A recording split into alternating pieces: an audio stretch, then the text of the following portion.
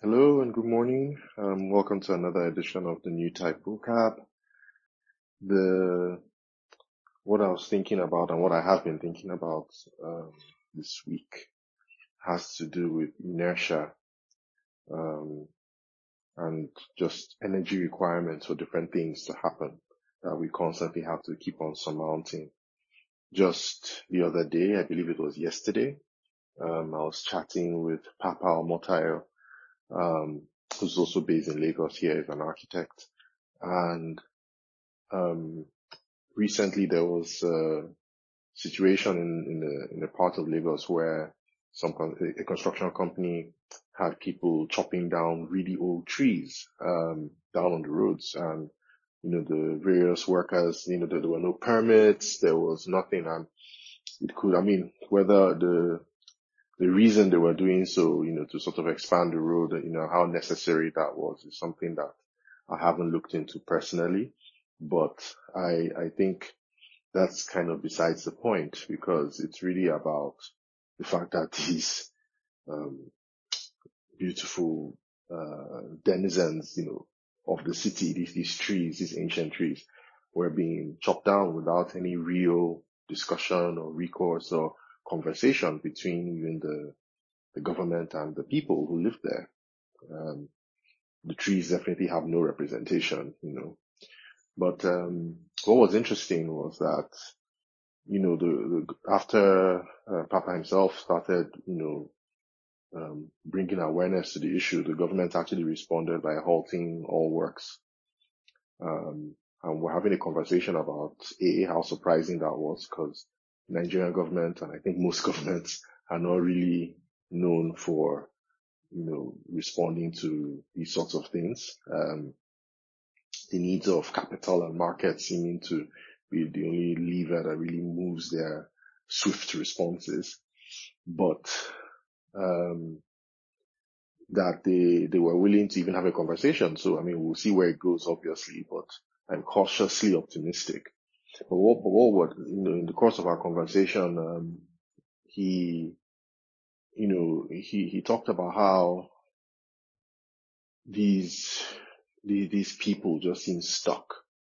Whether it was because of fear, or maybe just sort of looking at the system and understanding that they needed to slow down and even bring on people who actually can contribute properly to what they're doing, and just how they're actually running things, the kinds of policies they make, because there are all kinds of funny things happening. And again, I am very sure this is something that happens all over the world, where you see government policy giving with one hand and taking with another, or just doing things that actively harm the environment, the citizenry, themselves even in the longer term.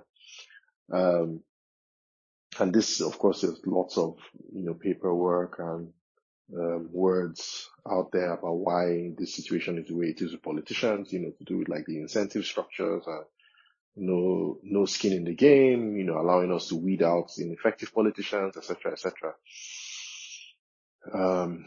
But like I mentioned earlier, I wanted to talk about inertia, and I think that it is a very important thing to look at, because of the fact that systems are what, at least in my belief, systems are what essentially define about 90% plus of what we do and how we act. Whether that's the system of how we're brought up, the systems of how our workplaces function, the systems of how our families operate, the system of society and what is allowed or not allowed, and there's always inertia to sort of changing how a system operates. And apart from just the English definition of inertia, in physics, inertia is typically looked at as the amount of energy that you're going to need to be able to change the current motion of something. So if something is static, it's not moving, it's stationary, then you're going to need to put in a lot of energy, more energy than normal actually, to get it moving. And you need less to keep it moving, because inertia keeps it moving. And if you wanted to stop something, same thing, you need a lot more energy to stop it from moving. So that's why starting a car always requires a little bit more of a push, and stopping it, once you've gotten rolling, also requires a little bit more of a push. And there's a similar concept as well in chemistry to do with the activation energy. And I don't want to go too, well, at least I hope it's activation energy. I haven't done this in a long time. But there's usually a barrier in any chemical reaction for that reaction to actually occur. So whether that's like hydrogen molecules and rather hydrogen atoms and oxygen atoms joining together to form water, you're going to need to get there has to be some energy input to make that reaction happen, to cross that barrier, that activation barrier for the reaction to actually happen. And different kinds of reactions require more energy than otherwise. But this is where catalysts come in. And a catalyst is something that you can add into a chemical reaction that doesn't actually participate in the reaction. It doesn't even change, but it makes the reaction require less energy to happen. So this I thought was interesting. Just thinking about it again in the context of these kinds of things about systems. And catalysts, because I've also been thinking about how does one go about shifting, how does one go about dealing with the inertia? Maybe I should say dealing with the inertia of people, myself, the systems that we're part of.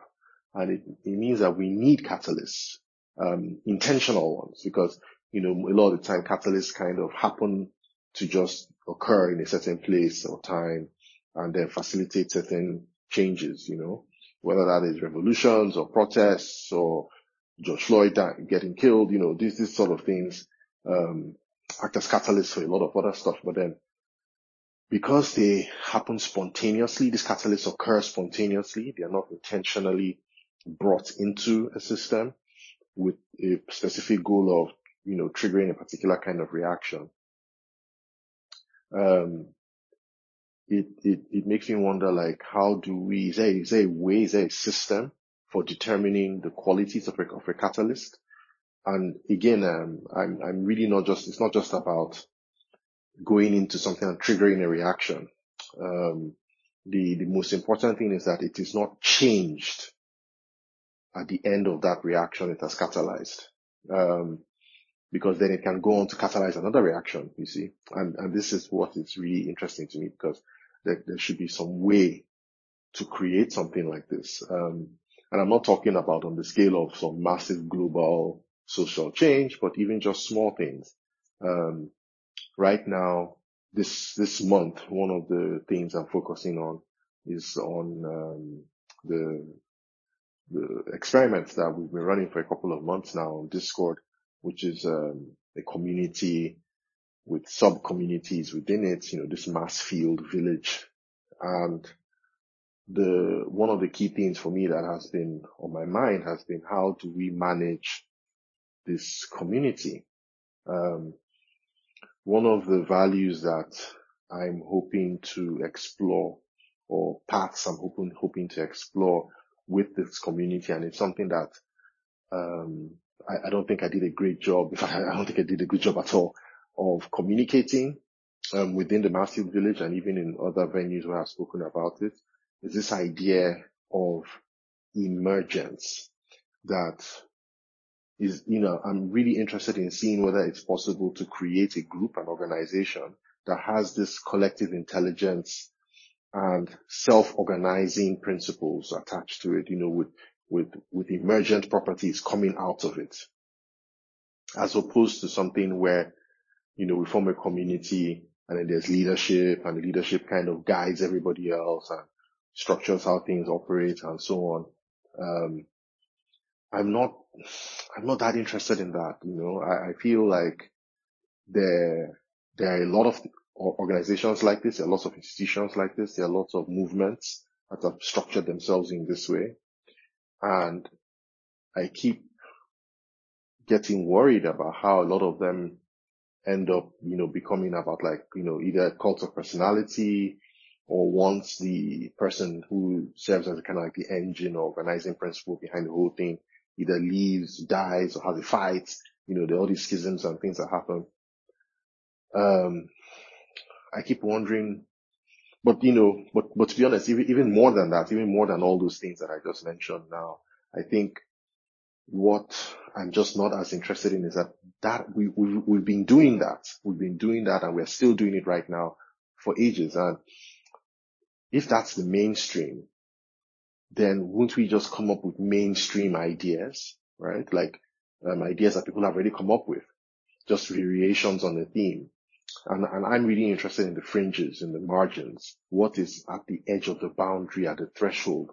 And to get there, I think it'd be really difficult to use a standard model, even if that standard model has, customizations on it.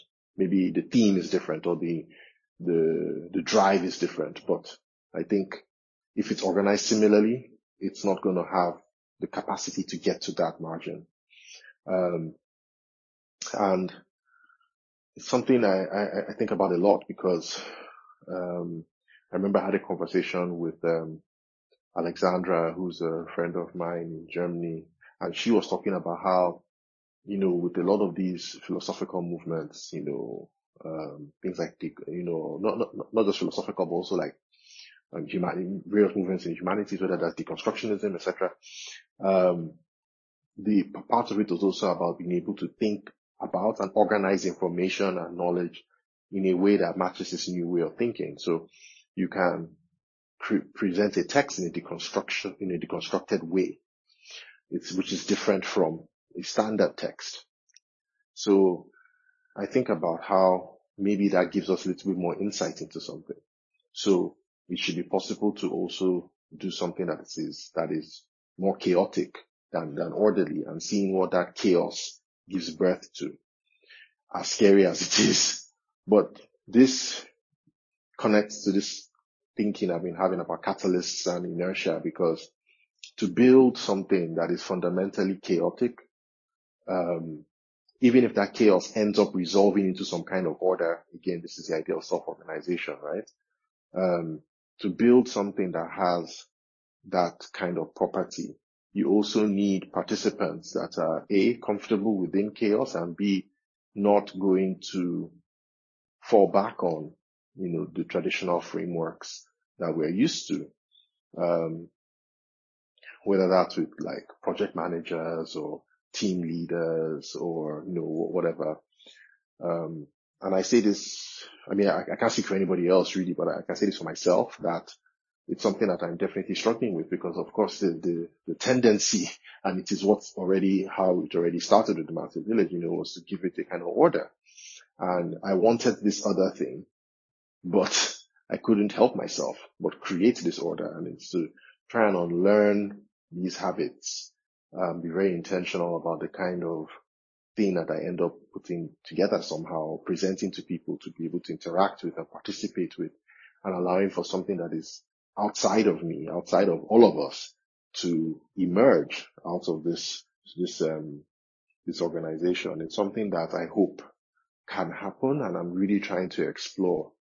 Again, I mentioned the work of Bonita Roy in this because she's been very inspiring to me with regards to thinking about these sorts of organizations and experiments and relationships between people. So I hope that is something that I can explore more. At the moment, the only idea that I have right now is exploring this idea of currencies, and not just currencies like money, but specifically like current, like the flow of electricity or water, and seas, like to see with your eyes, currency. And this is a term that's been pushed forward by initially it started off with the Meta Currency Foundation, which led to Holochain and a few other things run by Arthur Brock and Eric Braun. And the idea really is that currencies are devices that track flows of value, energy, information, however you want to term what they track. They allow for the tracking of metrics and everything, but then they're also larger, way larger even than just money, which is how most of us think about currencies. In their framing, a school certificate is a currency because it tells people what university you went to, what your proficiencies are supposed to be, and how good you're supposed to be at them. Flyer miles, frequent flyer miles are a form of currency. They allow you can, and these are tradable currencies, you can exchange them. It's possible to have reputation currencies, for example, and not all currencies are transactional or tradable, fungible. So a reputation currency, for example, like your star rating on Uber, I can't, if I'm an Uber driver, I can't spend my star rating, but I have it. And it can increase and decrease in value. And it's something that I'm really interested in because I think in a situation where you have a chaotic environment, what's super important are the protocols you use for navigating it. And this came to me with something of a shift I had between where I was really interested in maps and mapping things. And somewhere along the line, I became way more interested in navigating as opposed to map making. And even though map making, I think, is still something that I'm interested in, but I'm more interested in being able to, what does a compass look like in different kinds of maps, whether that's maps of like geographical maps or like a map of an organization. How does one determine their location? So maybe even more so than navigation, actually, it's more about being able to wayfind. Not wayfind, to locate yourself, to orient yourself in a place. And I think currencies allow for this. They are very low level kinds of structures. So in a way, it's like, let's say, proteins or DNA in the human body, where you have things that don't necessarily do anything active on their own. What they do is that they allow for other things to emerge and actually do the higher level functioning. So in this case, having a soup or a container filled with different currencies that do different things and interact with each other in different ways can allow for emergence because they determine the protocols by which people can interact, the verbs that people can use to do things within a space. And this feeds back into this idea of play and playgrounds that I've been interested in and been exploring and thinking a lot about, and they keep cropping up, these things about, once you know the rules of a game, then certain things can happen. And then you end up with a really interesting form of organized chaos. You don't necessarily need a top-down hierarchy. The protocols are in place and you follow those protocols and then things emerge out of those protocols. So at the moment, I'm engaged in some currency design, very amateur currency design, but using a process that I hope is interesting. I can't really go too deep into that on this particular newsletter, but it's something, the process that we've been looking at is very inspired. It's inspired very heavily by oral traditions to do with oral transmission of knowledge and so on. Like I believe I've mentioned already, is something that I've been exploring using art and drawing and physical, movements and shaping of them, manipulation of things to be able to ground thoughts and get inspiration from them in a almost like a free association kind of way. It's been really drawing some results, and I'm making some progress. I'm looking forward to being able to share the results of this experimental process with you. Hope you had a great week and wishing you a great week ahead.